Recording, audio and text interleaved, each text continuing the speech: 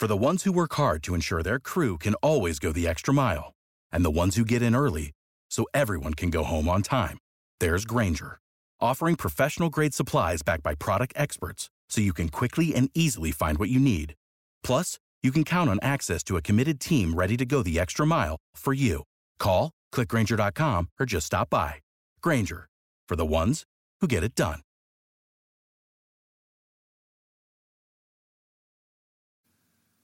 What is going on, guys? It is December 26th, Thursday, 6:01. I was a minute late. Sorry, guys. I was driving home from my parents' house. I had to drop off something. They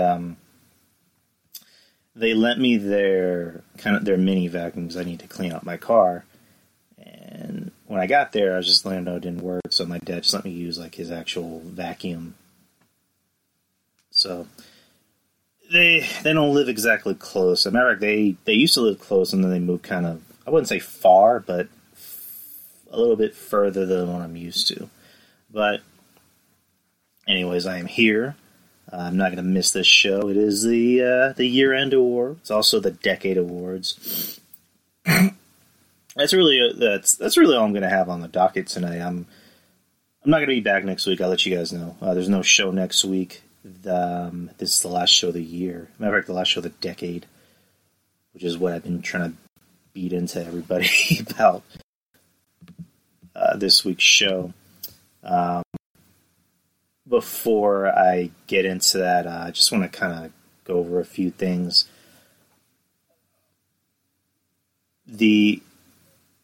How am I going to put this? I'm not getting emotional. I might get emotional a little bit, but for this past decade, it feels like I said this the other day. It feels like 2010 was last week. Like that's how fast this decade went by. At the beginning of the decade, I literally had no clue what I was going to do in my life, like where I was going to go, who was I going to do it with. I was kind of lost, personally. And now that I'm found, no. I was lost. I had no direction in my life. I was 21, still living with my parents. Wasn't exactly in a good place. Mentally, financially, it was a rough spot. It wasn't easy, and I was working, the job I was working at, and 2011, the following year, when things kind of started to pick up a little bit. That's when I went to Vegas with some friends of mine, with two good friends of mine. Actually, they're my brothers almost, and I'm having Vegas withdrawals. I need to go back. Like I really would love to go back to Vegas. That'll be fun. And then not too long after that is when I started going to college. I waited 4 years after I graduated from high school in 2006. Going to college in 2011. I for the longest time I didn't think college was for me. I had no interest in going. I didn't see it as something that really interests me. But over time I just realized, is this something I'm going to want to do for the rest of my life? Or do I want a career? Do I want a job or do I want a career? So that's when I started going to college, and I went to community college for 5 years. I just kept switching my major back and forth until finally I just settled on a liberal arts. Fuck, I can't. I have a hard time saying my words. Liberal arts degree, which helped me get into UTSA to go after my criminal justice degree, which we'll get into in a bit. I don't fucking care. I keep getting these notifications from IFE saying you have to reactivate your protection, which I'll get to when I have the fucking money to do it. So anyways, back to my story. I'm going to college. Then the year after is when I started dating my current girlfriend, which we're already past girlfriend. We're more like, we're not married. We don't really plan on getting married or having kids. We're together. This is our relationship. And she just became the best thing to happen to me because she helped me get to where I'm at now. It was fun. I was at my parents' house for not Thanksgiving, for Christmas yesterday, and my dad he talked to Betty, which is her name, by the way, and he was saying, she really helped get me where I am today. My dad likes to take all the credit for everything, which deservedly so. He helped me get to where I'm at. I mean, he wasn't perfect, but then again, who is perfect?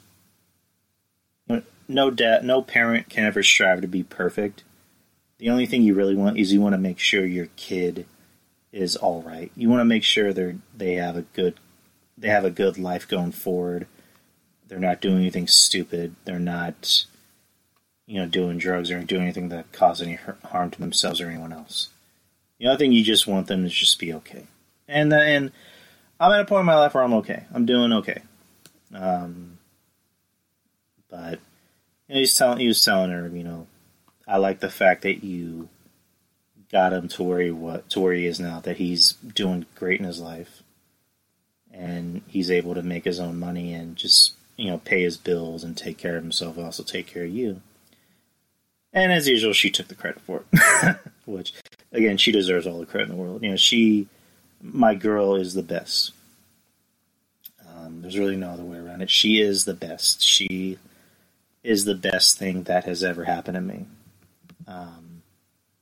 I honestly don't know where I would be without her.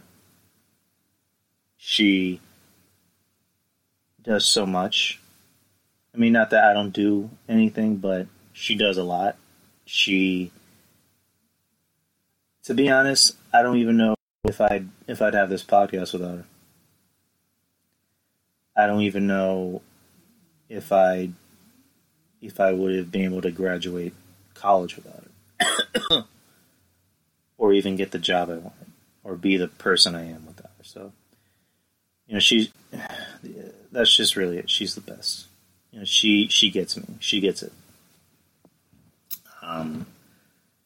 Starting this podcast, I didn't start really listening to podcasts until maybe 2013.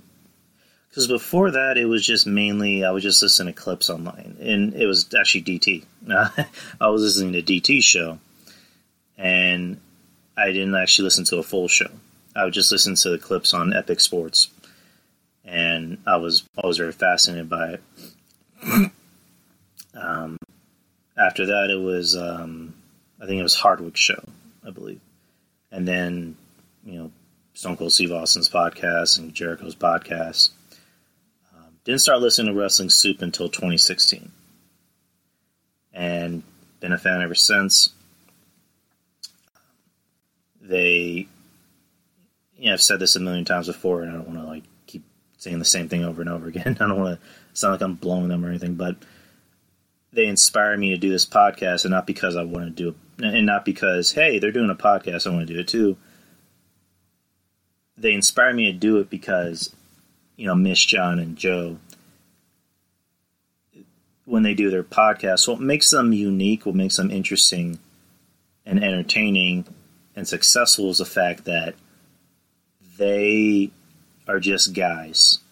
They are just guys talking about something that they love and other shit. Not just wrestling, and that's the tagline with Wrestling Soup, is that they're not necessarily a wrestling show.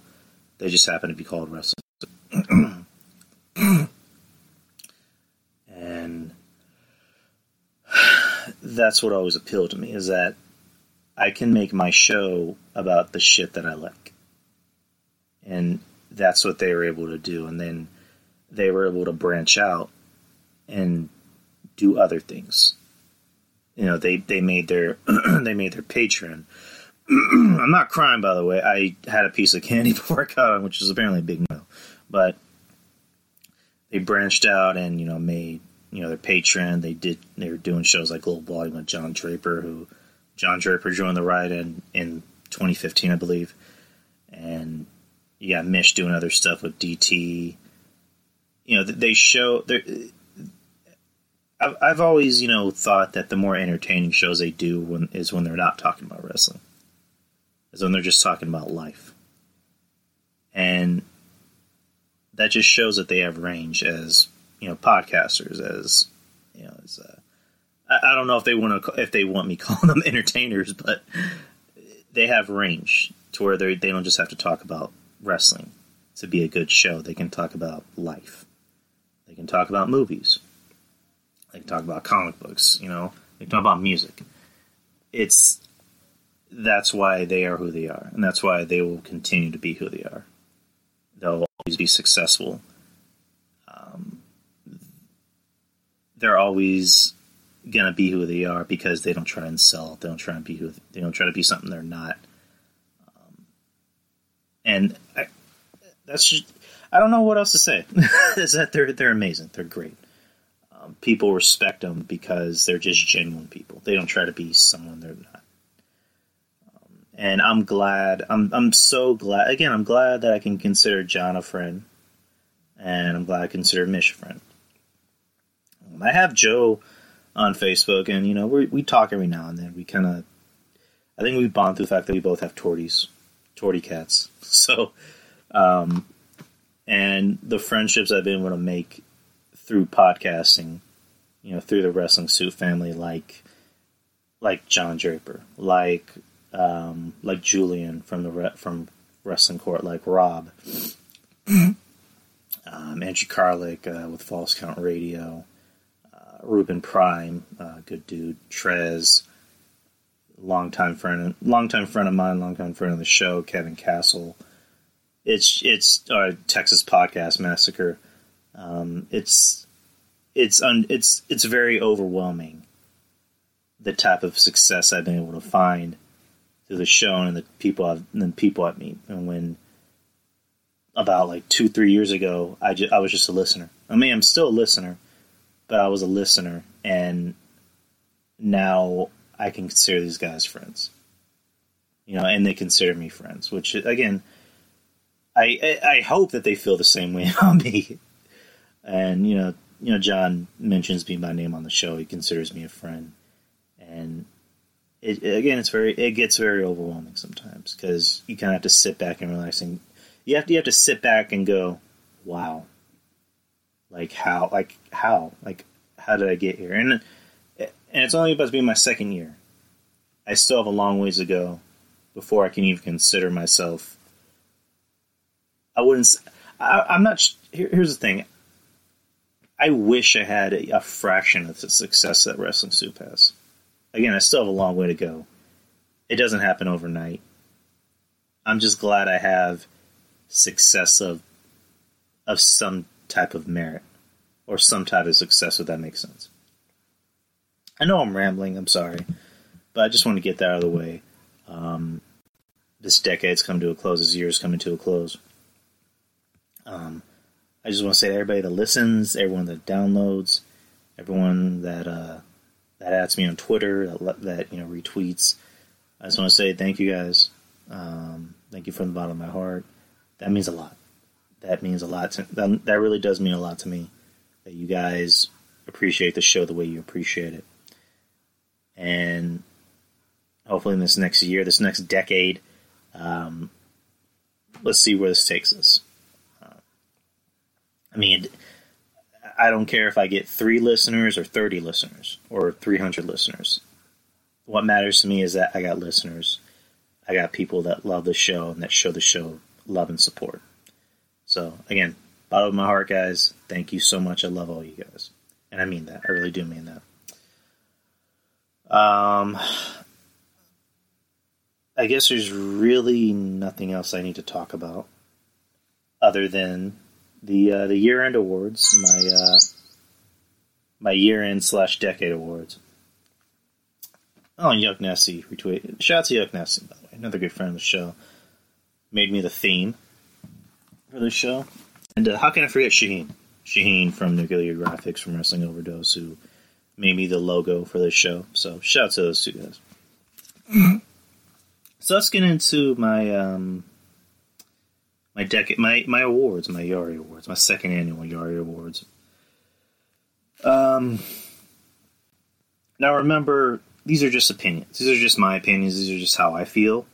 I'm not trying to say this is necessarily who I think automatically everyone should agree with, but this is just my opinion. It's just an opinion show. If you don't agree with it, let me know. So, I don't know if I should start from the bottom or the top. I guess I should just start from the bottom. Rookie of the Year went with Rhea Ripley. Beginning of the year, she's had a really interesting year. Beginning of the year, she becomes the first ever UK NXT champion, and then she comes to NXT.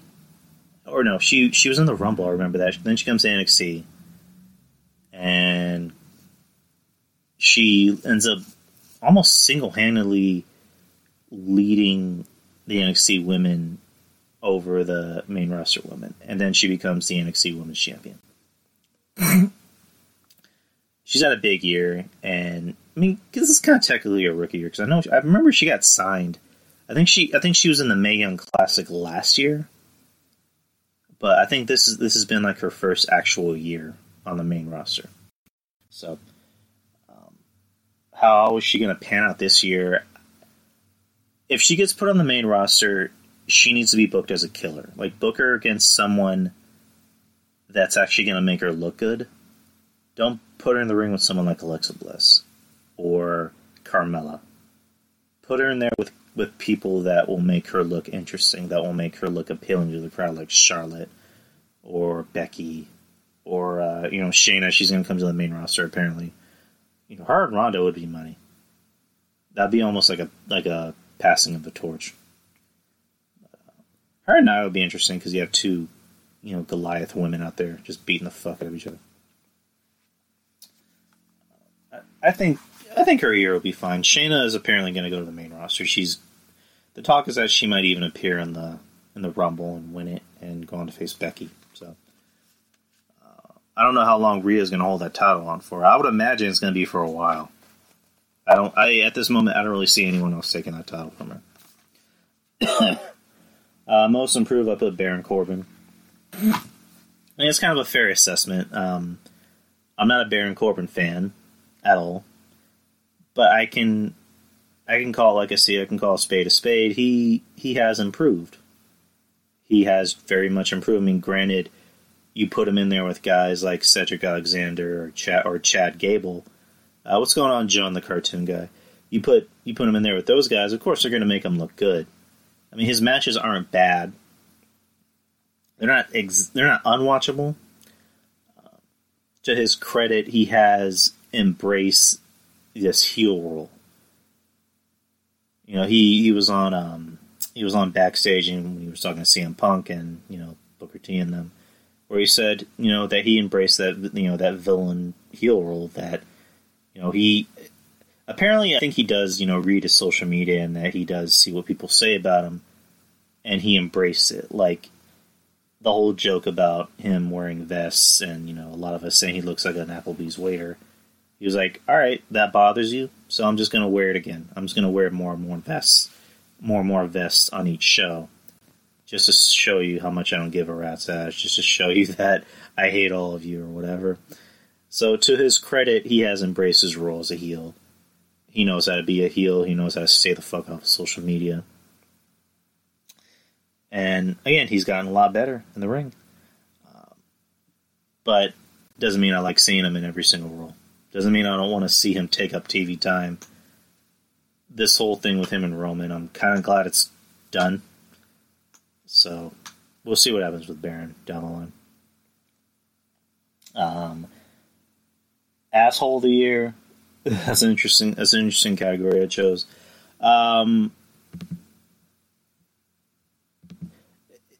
It's interesting. I actually chose two people for that.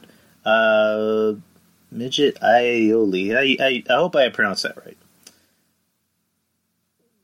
So, Asshole of the Year. Who did I chose? It was actually a tie. it was a male and a female. I chose Seth Rollins and Paige. Paige has been an asshole all year with just her online, just her just continuing to shit talk fans. Like, what doesn't help her is that she'll shit talk fans when nobody has even said anything to her. There is the whole situation where she blamed the fans for the mistreatment of women in the WWE, and I'm forgetting who posted this, but somebody had posted, recent articles from the past and videos of, women from the WWE, saying how they were held back. Like, they were telling stories about how they wanted to do certain things in the ring, and the agents were telling them, no, you can't do that, that's for the men. And, of course, Paige literally had nothing to say about it. So, and she just continued to do it, and then she apparently left Twitter and went on Instagram. So, I don't care for Paige. I'm not a fan of hers. I used to be a fan of hers, but she didn't really do herself any favors with her attitude, with how she deals with the fans, with how she deals with people on social media. Now she's on that backstage show, which, again, does nothing for me. Like, how she's even still with the company is beyond me. How she still gets a paycheck, I don't get it. She has to have dirt on somebody. She's either blowing somebody, or she has dirt on somebody. Because I don't get it. Seth Rollins. It's kind of self-evident. There's the whole thing with him and Will Ospreay, who's talking about getting paid and blah, blah, blah. And then him just continuing to go after the fans. And then, I forget which show he was on. He made a comment, oral skills can't be that good, can they? I don't know, John. It depends on who you ask. They have to be good enough, the fact that she's still in the fucking company. Seth Rollins, it's a combination of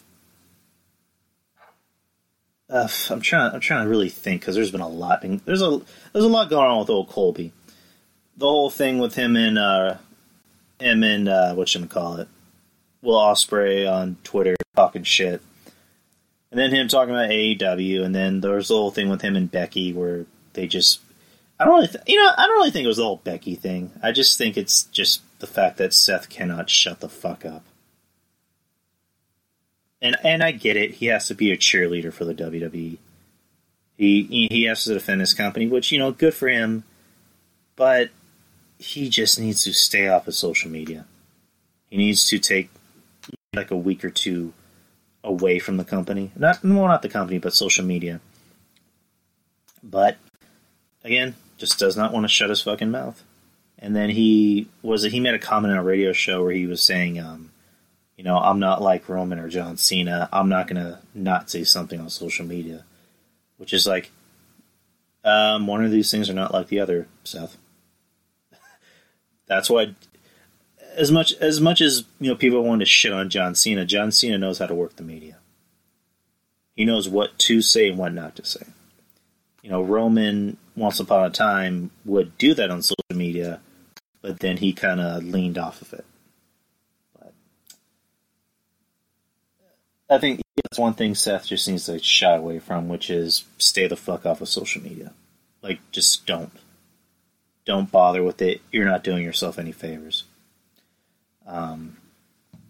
That's my choice for assholes of the year, actually. Seth and Paige. Feud of the year. That was kind of an interesting choice. I was kind of going back and forth on what was the most interesting feud. I went with Becky and Ronda. What made Becky Lynch more interesting was the fact that she had Ronda Rousey there. And their back and forth on social media I thought was interesting. We never did get that big singles match at Mania, which, looking back at that match, that's something that screamed, this should have been a singles match. that triple threat match was not very good. It was very much all over the place. It really should have been a singles match, and it looks like we might be getting that Mania this year. But I don't know. I mean, that's really the only feud I can think of that was really interesting. The only feud that's been currently going on that's, I guess, being given a storyline and like national attention is the whole Lana and Rusev feud, and I hate that feud. But yeah, I went with Becky and Ronda. So, future. What was I gonna say? Future stars in 2020. Killer Cross, wherever he goes, is going to be a big star. I think he should go to WWE, partly because Scarlett's there. If he were to go to another company, I think that would maybe be a little tough on the relationship. But Killer Cross is going to go wherever he wants to go. He's going to want to do what's going to make him happy. He's going to go to a company that's going to pay him well and make him look like a star. And again, wherever he goes, he's going to be a star. Keith Lee, another big star. I put out the idea last week when I had Ruben Prime on that I think he's going to be in the Rumble, and I think he could win it. What I proposed was he comes out, and it comes down to him and Roman as a way to kind of close the door on that match that happened with him and Roman at Survivor Series, where it was him and Roman as the last two guys, where the entire crowd went ape shit for Keith Lee. So that'd be a nice way to kind of close the book on that, and also you can let Keith kind of get his win back against Roman, and have Keith go against Brock at Mania. Keith looks like someone that you could believe beating Brock, because he's kind of the same size as Brock. He's very likable. He's good on the mic, good in the ring. I know a lot of people's thing about him is that he looks like he's too smiley. Like, he doesn't really have a very intimidating face. But Don Tony put it in an interesting way, which is, yeah, he looks like a nice guy, but if you get him angry, he'll beat the shit out of you. And you don't want to see that. You don't want to see that side of him. And I think that's very interesting. Because Big E has good personality. He's very good in the ring. I love him. He needs to be a guy that has a singles push. I can't picture Big E as a guy that's angry. I don't think Big E can pull off angry. I mean, I believe him when he's serious. But I just don't see him as an angry guy. As someone that I can see, he's going to beat the shit out of you. Keith Lee is more of that guy, if that makes sense. MJF, I think he's already there. He's kind of working on it, because as far as I know, he's not being put in like main event spots. He's still in a feud with Cody, but he's going to get there. On more of his personality alone, him in the ring, he's okay. He's not amazing in the ring. He doesn't like the world on fire as a singles wrestler in the ring. But his personality alone makes up for that, and that's missing with a lot of guys, because a lot of guys think they need to do triple threat or triple summer moonsaults or whatever to get over. MJF is a perfect example of what The Undertaker said on Steve Austin's show, which was, I cared more about getting the character over rather than getting myself over. I wanted to get that character over so that way I could get away with going out there and having 5-star matches. And that's what MJF is doing. He's getting his character over. Because if he just goes out there right off the bat and tries to have these 5-star classics, he's just really going to be known as, he's just a guy who can go out there and have a good match. He doesn't really have a character. And MJF has a character, which is he's an asshole.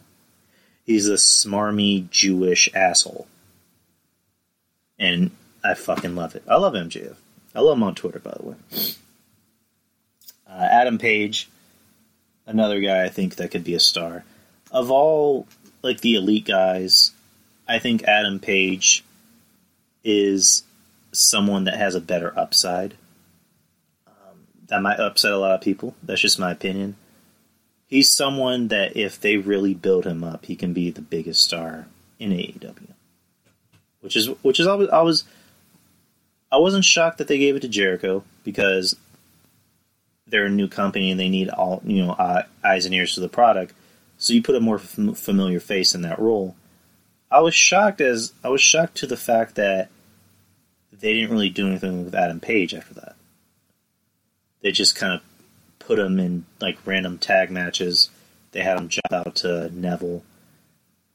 So I'm thinking, this is a guy that has a look. He has a really good look.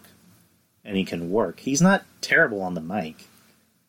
He's a guy that WWE can put on TV. He's one of maybe the few guys in AEW that are TV ready. Anyways, I hope they come to their senses and realize this guy is money. We can put him in this spot, and people will buy it. My stars. Matt Riddle, I've kind of weaned off of him a little bit. I don't know. There's just he good personality, good on the mic, but there's just something missing. It doesn't seem like I don't know if the company is trying to cool him off a little bit because they don't want him to seem like too much of a star before they really decide to push him. But I don't know. It's just I guess it's because I already think he's a star and not a future star. I don't know. It's weird. That's just. I guess that's just how I feel about him. Let's get into the year and decade awards. Tag team of the year. I went with the Kabuki Warriors. The best thing they did for those girls was making them heels. And not trying to do the whole, hey, we're happy Asian girls, and hey, I'm a pirate. Like, no, make them heels. And also getting Paige away from them. Like, that was probably the best thing that ever happened to him. And then Asuka just ended up spitting mist in her face. I just thought that was awesome. They became heels. Just go out there and talk shit to people in their native language. Which I had to explain this to my sister-in-law because she was like, if you're going to come to America, you might as well speak English. And before anyone gets it twisted, this wasn't an old white woman saying this. My sister-in-law, my girl's Mexican, thus her sister's Mexican. So, and she wasn't saying like a hateful way or anything. She was more just like, why can't they just speak English? It's like, well, it's just wrestling 101. If you're going to be a heel and you want to piss people off, the best way to piss off, these American wrestling fans is, speak in a language that they can't fucking understand. That's going to piss them off. That's going to piss them off more than anything, and I love it. And I love how they become bad girls out there wearing black and red. Kari's not a pirate anymore, which is good. And then they just changed their entrance music. They didn't try to do the whole mashup thing anymore, which I hate. They gave them actual tag team music. Like, this is a tag team. This isn't just a tag team thrown together. This is an actual tag team. So I love them. They can go out there and have great matches. They go out there and have great matches, just beat the shit out of people. Tag team of the decade. Ooh. That was a tough one. My choice, I had to go with New Day. Because this team, they've been together for 5 years. And they consistently have gone out there. They consistently go out there and have good matches and get the crowd hyped. And WWE doesn't have a lot of people like those. They've managed to stay relevant. They've managed to not go through these storylines where it looks like they're going to be broken apart. What I like about the New Day is that these guys are actually friends. These guys aren't just they're in a gimmick together. No, they're actual friends. Big E, Kofi, and Xavier are legit friends. They know each other's families. They've slept over at each other's houses. They stay together. They're able to kind of fight the system together, and they've been able to make it work. The New Day are in a small, class of guys that are able to go out there and stay over. Like, they don't need titles to be over. They're already over. They already sell merch. They're entertaining. Xavier's his YouTube show, it's, making the company a lot of money. So they're in a position where I don't think the WWE will ever fire them. They can kill an entire senior citizen home, and I don't think the company will ever fire them because they just make them too much money. I know it's a little dark, but I'm just like, that's the only thing I can think of. And then you had Kofi win the title, which, again, that was a great moment. Seeing Kofi win and just seeing the real raw emotion on Xavier and Big E's face, because that was their boy, and they supported their boy. I like that they didn't try to break him apart when Kofi, was champion. They had all those guys support each other, and it was good. It's good to watch guys and girls that just look like they love being there, that they support each other. That when the other guy is successful, they're going to be happy for him, and then they're going to fight for him. So, New Day is my tag team of the decade. Probably by the end of the next decade, they might even be the tag team of that decade. So, I don't know. We'll see. What's my next category? I wrote all this down earlier, so. Worst match of the year. Oof. There are a lot of stinkers. There was too many to go through. I didn't know if I should rate it by how sloppy the match was or just the concept of the match. I had to go with Seth Rollins versus Braun at Night of Champions. Just for the sheer fact of Braun is no longer a threat. I mean, Braun at the end of the day can kick my ass, but on TV they have made him look like a bitch. And the fact that Braun goes for some type of, it was like a off the top rope splash onto Seth, and Seth kicks out at 2, was fucking stupid. That should have never happened. Seth should have never taken that splash and kicked out. What should have happened was Seth should have gotten out of the way. There's no reason why Braun should have laid down for Seth. He should not have taken a clean pin. That should have been a fuck finish. That should have been a count out. Or a disqualification or something. The fact that Braun laid down for Seth and that Seth had to kick out of his splash. It's like if a giant truck fell onto Seth and Seth kicked out at 2. It was stupid. It should have never happened, and it ruined. I think, to me, that officially ruined Braun's credibility. The whole Nicholas thing, I think, the whole Nicholas thing was cute, but that's what kind of started Braun's. In the people's eyes, that's what kind of ruined Braun's credibility. This is what officially killed it dead. I personally don't ever see Braun ever being a champion in this company. Maybe like a mid-card champion, like an Intercontinental, but him ever being the face of the company, him ever being, the world champion main eventing WrestleMania, which should have happened a while back, it'll never happen. Solely based on that match. In my eyes, Seth buried him. The company buried him for that spot. That's why it's my worst match of the year. And it was tough choosing between that and The Fiend and, Seth, because I don't really think that match ruined The Fiend. I know a lot of people did. But, he's been doing alright for himself. He's the champ. But Seth destroying Braun is, in my opinion, the worst match of the year. The worst match of the decade. This is kind of easy.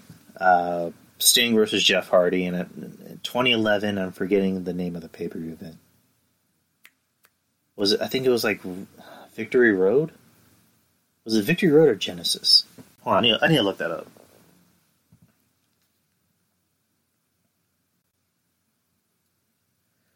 Sting versus Jeff Hardy in 2011. Here's a summary from Wikipedia. Victory Road was a There you go, Victory Road. Again, solely based on the fact that Jeff Hardy showed up, like, drugged out and drunk or whatever to wrestle. And you can tell Sting was pissed off. The whole crowd was pissed off. The whole crowd was chanting bullshit after the match. Why they even let Jeff go out there, which is still beyond me. You know, Eric Bischoff talks about it, you know, that, you know, against his better judgment, you know, he had to let him go out there, but he decided to go out there and, you know, kind of twist the match and turn it into a no DQ. And they just roll up and Sting puts him in a Scorpion Death Drop and pins him. And I think he retained the title, or I think he was already the champion, or he won the title. I don't know. And then Jeff no-sells it. And he just, like, sits there in the corner of the ring. Again, concept. The fact that Jeff Hardy was just completely pilled out. It fucked up a pay-per-view. It almost ruined the company. I mean, not to say that Impact is in better shape. How Impact has been able to last this long is just beyond me. Like, it's gonna be fucked up. It's gonna be fucked up that AEW... Like, what if AEW goes out of business next year and Impact Wrestling is still in business? Oh, man. That'll be... Not saying I wanted to go out of business. I'm just saying that would be funny. That would be so hilarious. Oh, man. Yeah, those are my choices. Worst matches of the year and decade. You're more than welcome to challenge me on that. Worst angle of the year... Had to go with Lana, Rusev, Lashley. I guess the only good thing about that angle is that it looks like Rusev is having fun with it. I saw the promo on Monday where Rusev was alluding to that, he was saying that women and men were kissing him. And Joe Numbers put up the idea of, like, what if Rusev shows up to Raw next week with a guy? That would make the feud more interesting. I think it would. And then I put up the idea of, like, they should totally make a t-shirt saying Rusev Day is for everybody. And you don't have to make Rusev gay. Not that would be a bad thing, but you don't have to make him gay. You can maybe make him bisexual. I don't know. Like, say, you can be straight, you can be bi, you can be gay, you can be a transsexual and enjoy Rusev Day. Rusev Day is for everybody to enjoy. Like, have Rusev come up with a guy and then have Lana try her hardest not to be a homophobe, and then be like, you chose him over me? Like, what a downgrade, Rusev. And then just have, like, the guy be like, oh, you have a problem with gay men, sweetheart? Like, that would be amazing to watch. Like, WWE try their hardest not to make Lana look like a fucking homophobe. Oh, man. But yeah, the feud's pretty hard to watch. I don't care about Bobby Lashley at all, and Lana is just very unlikable. Yeah, I love Rusev. What can we say? I couldn't find the worst storyline of the decade though. Like, I was racking my mind trying to find a storyline from this past decade that was so bad, and I really couldn't. It was hard. There were so many bad ones that I couldn't just pinpoint on one. So, I was only able to find my year one. Biggest moment of the year. Kofi. Kofi Mania. Mustafa Ali getting hurt against Randy Orton and having to pull himself out of that Elimination Chamber match. So, Kofi had to take that spot, and it went from there. Kofi winning the title at Mania, I think, is what made WrestleMania. That should have easily been the main event and not the women. I mean, we can't see into the future, so we didn't know how bad the match was going to be. But looking back on it, if you had to switch everything around, you could have made Kofi the main event. That was the more interesting storyline heading to Mania, and that was the biggest moment. So, what's next? Biggest moment of the decade, CM Punk. Matter of fact, he had two big moments. The Summer of Punk, where he went out and delivered the ever-famous pipe bomb. And then when he left the WWE, when he left wrestling and just decided to walk out and quit. Which, according to him, he's a wrestler, he's an independent contractor, so he didn't really leave. But CM Punk has had two of the biggest moments of the decade. As a matter of fact, three, if you want to count him returning. I remember where I was during that pipe bomb. I was at like an apartment complex, and I was in the gym. We were playing basketball, and the end of Raw came on. CM Punk came out and cut that pipe bomb. I just remember thinking, I have a feeling that he wasn't supposed to say certain things. It was revealed that they allowed him to go out there and air his grievances, but he went a little bit too far, and that's why they had to cut him off. That's still the best promo of this decade. Maybe not the best promo of all time, but the best promo of this decade. And then, going on to have one of the longest title reigns of the decade, and he ends up walking out. He walks out because he got tired of the fucking politics. He was hurt. I mean, he was hurt physically and emotionally and mentally, and he just didn't like how things were run. And he left and was able to do other things outside the company that he wasn't able to do before. He was in a movie, which I haven't seen, which I heard is actually very good. The Girl on the Third Floor. Or was it Girl on the Third Floor or Second Floor? I don't know. And, married AJ Lee, married his beautiful wife. He's happy. Worked for Marvel, wrote some Marvel comic books. Went to the UFC, which, was what it was. And came back to the WWE in 2019. Well, came back to Fox. In his words, he's a Fox employee. Which, at the end of the day, I think he's going to come back. I think he's going to come back to the Rumble, in my opinion. I think he's going to come back. He's going to wrestle Seth, and then Seth will die he will die for CM Punk's sins. But CM Punk, again, he had three of the biggest moments of the decade. Most overrated of the year. Again, this might not sit right with a lot of people. Kenny Omega. I acknowledge that he's talented. I just don't think he's that great. I don't think he's as great as people perceive him out to be. To me, he just seems like another internet darling. And CM Punk was an internet darling, but CM Punk became bigger than life. He became larger than life. He got over and proved that he wasn't one-dimensional. Daniel Bryan, same thing. He proved that he wasn't one-dimensional. Kenny just seems very one-dimensional to me. Like, it just seems like he has the same match. Him talking, I don't believe. I don't believe anything he says when he talks. He does the same shit. And him being in AEW, I think, works for him. I think if he came to WWE, it wouldn't have worked out. He just would have been another guy. He would not have been AJ Styles, which again, AJ Styles proved that he wasn't one-dimensional.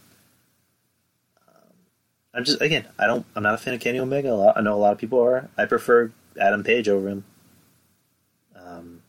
Simply due to the fact that Adam Page looks legit. He looks like a guy that's ready for TV. Kenny Omega is not. I'm sorry. Of the decade, Nikki Bella. It was pretty obvious why she was in the spot she was in. Because she was dating John Cena. And because they hated AJ Lee. Because AJ Lee had the balls to go out there and call it Stephanie McMahon. And then Stephanie McMahon was come and be like, oh, I want AJ Lee back. Yeah, now you do, bitch. She just was not very good in the ring. I mean, I thought Brie was a little better than her, but Brie, actually, they're both fucking terrible. I don't know what I'm saying, but Brie, I think, is more likable than her. I mean, yeah, she had that fuck up with Liv, but Brie, I think, is more likable than Nikki. Nikki just comes off as a cunt. She comes off as a really unlikable fucking cunt. And I still laugh when I see that whole thing with her, John, on Total Divas, where she's like, I think I still have feelings for Dolph Ziggler. And John just goes, well, go for it. Almost as if to say, you know, are you sure you want a mid-carder over me? And I don't think John would have given two fucks. But yeah, Nikki, I never cared for Nikki Bella. I don't care for the Bellas in general. Worst wrestler of the year, Alexa Bliss. Like, I'm going to pose the question, how many Alexa Bliss feuds have happened where the other wrestler comes out looking good? None. The whole thing with Bayley, I think that's what kind of started killing her career dead. Is just that this is your life, Bayley thing. That was just bad. That was BAD bad. And the Nia Jax thing just made Nia look weak. Like, are we honestly supposed to believe that Alexa Bliss is bullying Nia Jax? Like, yeah, she's calling her fat, but it's just, are we really supposed to believe that Alexa Bliss can go out there and work a match against Nia Jax? Like, that WrestleMania match, Nia should have just killed her. She should have just beat the shit out of her and then pin her and not go out there and have a competitive match. And then there's the thing with her and Nikki Cross, which, God bless Nikki Cross, I love her, but this tag team with her and Alexa does not work. The crowd seems like they do not care about Alexa Bliss anymore. I mean, I'm pretty sure you still have little girls, wearing like the gloves and everything, but other than that, she's not very good. And this is coming from someone who used to support her.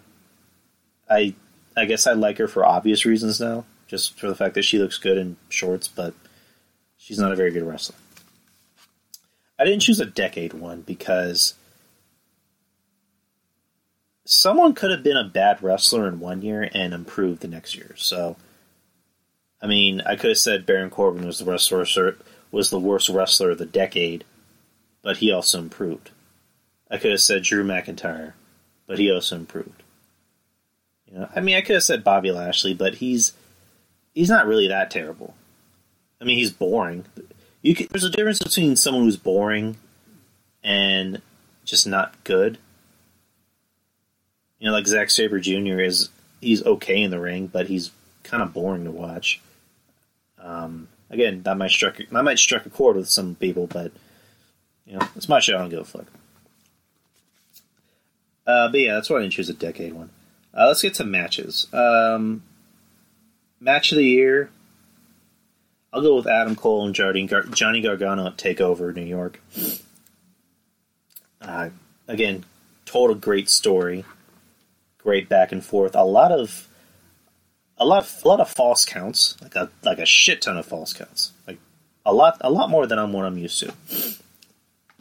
Overall, total great story about how Adam Cole he finally got to where he wanted. He finally got to the promised land. He finally became the world champion. It was a great moment after the show where he's, talking. He's with the fans. He's with his family. He's crying. It was a great moment for Johnny. And then the very next month he ends up losing the title. But that was a great match. I'm a big fan of both guys. Match of the decade. Again, these are just my opinions. You don't have to agree with them. CM Punk versus John Cena at Money in the Bank. Money in the Bank 2011 in Chicago. That was on my birthday, actually. That was on my 22nd birthday. I got to enjoy it by watching this amazing program between these two. Punk is what really made the match. John Cena went out there and performed like he did, but Punk is what made the match because A, it was in Chicago. B, he's a Chicago boy. B, Punk was supposed to play heel, but he was also, without a doubt, the biggest face in the company because he was a rebel. He was rebelling against the WWE system. He was rebelling against Vince McMahon. He was rebelling against John Cena. And, again, that match told a great story. When a match has a story, it'll always be entertaining. When there's no story behind that match, it kind of falls flat. And those two went out there and told a great story. Punk told a great story. He kind of broke that fourth wall, which is interesting. He wins the match, and then he leaves the title. And I know you just said you weren't a fan, but I really like the Omega. I thought that match was okay. Was that match last year? Yeah, it was last year. Yeah, I thought the match was okay. Omega and Jericho. John, I just don't watch. I try to watch AEW as much as I can. I watch NJPW as much as I can. Some ROH, some Impact.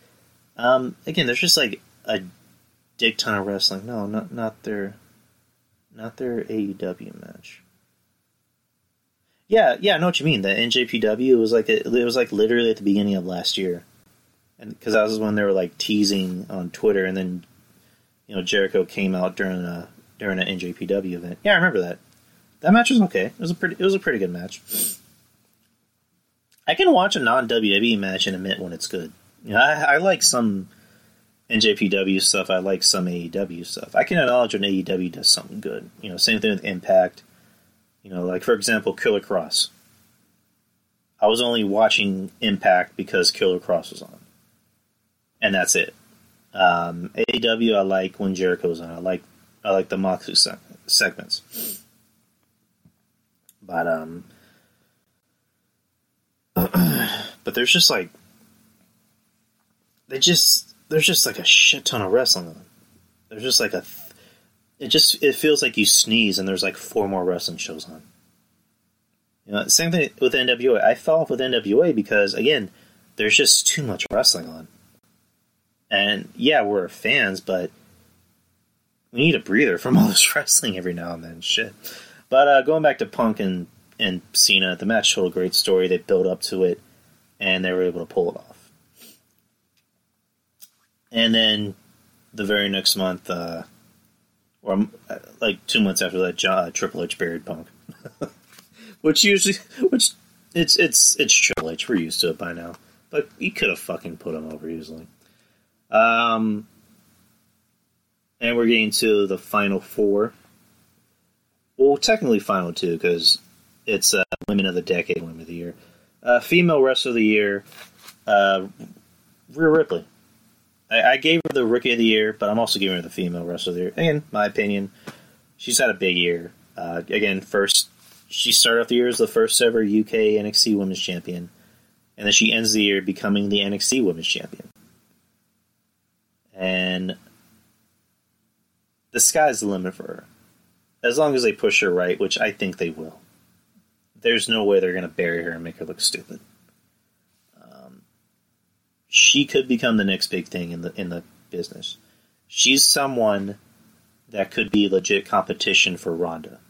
That you can put her in the ring with someone like Ronda and it will look believable. Kind of like I said about Keith Lee. Keith Lee could beat Brock and it would look believable. And I guess I'm biased because I like Rhea. I love Rhea so much. She can work and she can talk. And she looks like she can beat the ever-living piss out of you. And she's likable outside the ring. Female Wrestler of the Decade. Again, these are just my opinions. Charlotte. She as much shit as people give Charlotte about, she's always in the main event, she's always in this spot, she's, here because, who her dad is. Charlotte can still work. She can go out there and work and have a great match. She can cut a good promo. She looks believable in the ring. I mean, we can talk about all this fucking shit she did to her face and, how bigger her fucking titties look every week we see her. But that's another story. Charlotte can still work. If I had to pick between her and Becky, I would choose Charlotte. As far as work rate goes, not to say Becky is a bad wrestler, but to me, Charlotte is more legit. She looks more legit. Put her in the ring with Rhea, it would look right. and it would look right for Rhea to beat Charlotte. So I'm a Charlotte fan. I support Charlotte. So her being like a 19-time women's champion in 4 years, it's a little too much, but whatever. John put this: there is such a thing as too much competition. Look up the North American video game crash of 1983-84. I'll look that up, John. I'll do it for you, man, because you asked me. Now we're getting into the males. This is going to be the end of the awards. Male Wrestler of the Year.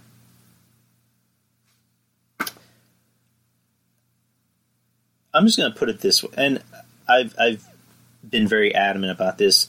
These are my opinions. These are just how I'm looking at it. I'm going by consistency. I'm going by work rate. I'm going by someone who's been able to keep themselves relevant and in the limelight, regardless of whatever shitty gimmick, program, or whatever that they were given.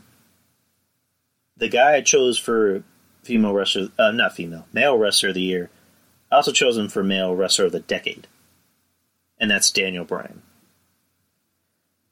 Since the beginning of the year, he was already popular.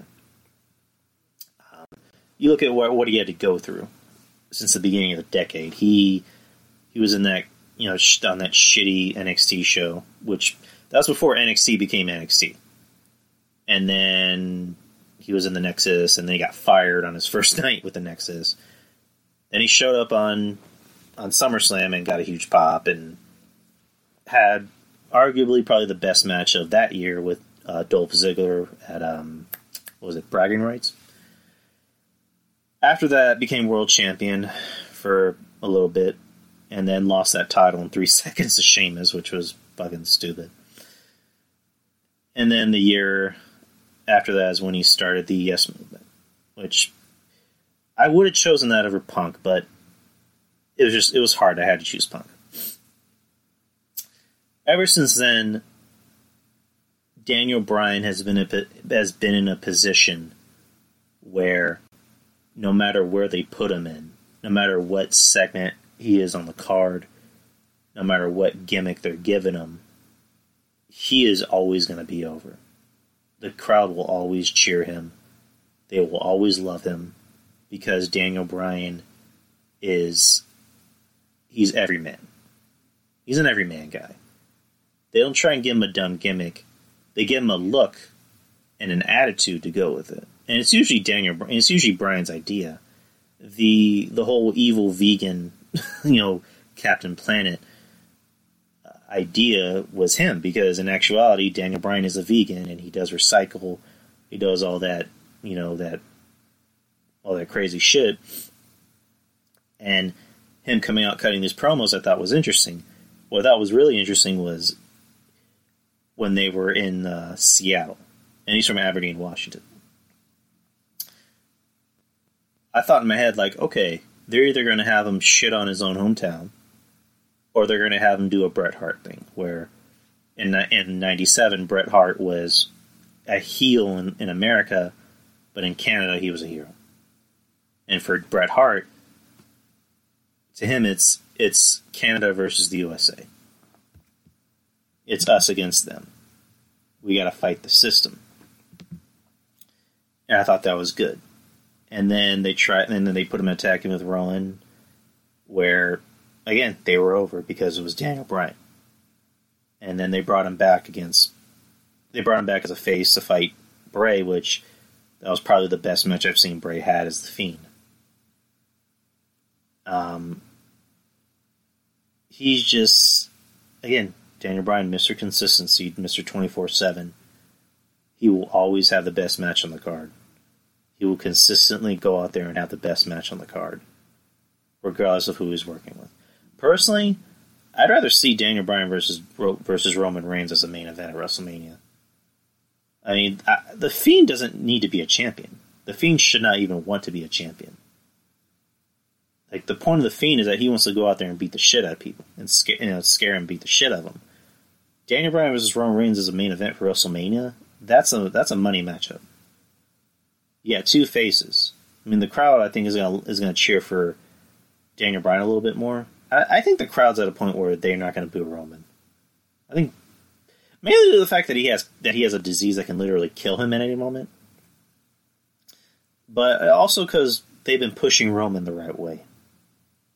You know, his character is actually better. It's more believable. It's more likable. Instead of, yo, man, yo, I'm going to kick your ass. It's like, no, he's just a guy that's going to... I've always said about Roman Reigns, push him like Clint Eastwood. He doesn't say a lot, but when he does, it's very impactful. He'd rather just beat your ass and talk. And that's how they've been pushing him, which is good. But going back to Daniel Bryan, consistent from the beginning of the decade to the end of the decade. And, you know, now that he's, you know, shaved his head and literally looking the way he did at the beginning of the fucking decade, like, it's amazing. Personally, I was never a fan of the whole goat look. I didn't care for it. That was just me. But Daniel Bryan is my choice for not just Wrestler of the Year, Wrestler of the Decade. Hands down. In my opinion. Hands down. That is the end of the show. That's the end of the awards. That's the end of all my Yari awards. John, thank you for showing up. Spread the word. Spread the word that we had this show. I just want to say thank you to everybody. Again, I said at the beginning of the show, thank you to everybody. Thank you to anyone that listens, that downloads, that retweets, that shares, that does anything. Shout-outs they're very much needed. Shout out to Wrestling Soup, again, for just being them, for just being who they are, and inspiring me to start this. Shout out to John Draper, great friend of the show. DTKC, Don Tony, the godfather of podcasting, hands down. I'm not just blowing him. It's just actual facts. Say what you want about DT. Another Mr. Consistency. And there's one point where the guy had, I think 4 podcasts in a week. He had that This Day in Wrestling History, which I look back on that, I'm like, he's a better man than me. For being able to just go through all these archives and find these random facts and audio clips, it was just interesting. It was crazy. I don't think he does it anymore. I think it's on, the back burner for now. Kevin Castle, another good friend of the show. Subscribe to the Soup and DTKC's Patreon. Just $5. $5 will get you a lot. Wrestling Court with Julian and Rob. Rob's a good friend of mine. We talk a lot on social media. Julian's a good dude. Wrestling Corpse. I call him Wrestling Corpse. That'd be a good idea for a fucking podcast. Wrestling Corpse. I don't know what you would talk about, but Wrestling Corpse. Wrestling Court. Julian does a lot. When he's not podcasting, he's out on the red carpet. He's on an assignment. He gets to live that interesting life. Missing somebody. Tyler the Trademark. I know he just had a new episode come out recently, so support him. Tyler's a good dude. The Mark Report. Support them. Architect Podcast with my good friend Derek. Make sure to listen to his podcast. Him and his friend Irving. They cover a lot. I talk about nerdy shit. They kind of go into... they kind of go more behind the scenes, more in-depth detail about it. My voice keeps cracking for some reason. I don't know why. I think it's because I'm hungry. I need to eat something. I'm going to get off here as soon as I can. The Ruben Prime podcast, Ruben Prime TV. You can find him on... He has his own website, by the way. He's a good friend of the show. Good friend of mine, actually. And Trez. Forgot to mention her. Trez, one of my first supporters going to the podcasting. She's just an all-around good person. You can't find a bad thing to say about Trez. She's a good person.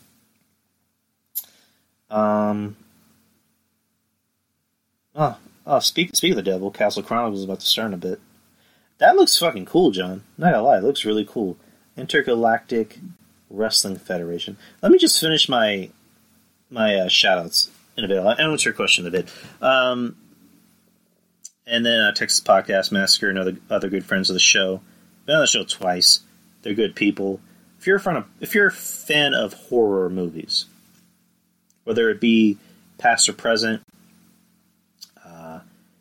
these guys cover it. It's very entertaining. Especially when they talk about bad horror movies, it's very interesting. Again, my voice is getting kind of parched. I need something to drink like bad. Trying to think of other people. Andrew Carlick from False Count Radio, good friend of the show. And if I'm forgetting anyone, I'm sorry. Again, thank you to everybody who's been on the show, who supports the show, retweets, follows, shares, likes, downloads, listens to it, spreads the word. Thank you guys so much. Again, next week I won't be here. I'm taking next week off. That's going to be a tradition on the show. The last week of December, the last week of December will be the last show of the year, and then the first week of January I won't be here. That kind of rhymed. I hate rhyming. Anyways, guys, I will edit and upload this show as quickly as possible. Again, thank you to everybody, and I will see you next year. Peace out.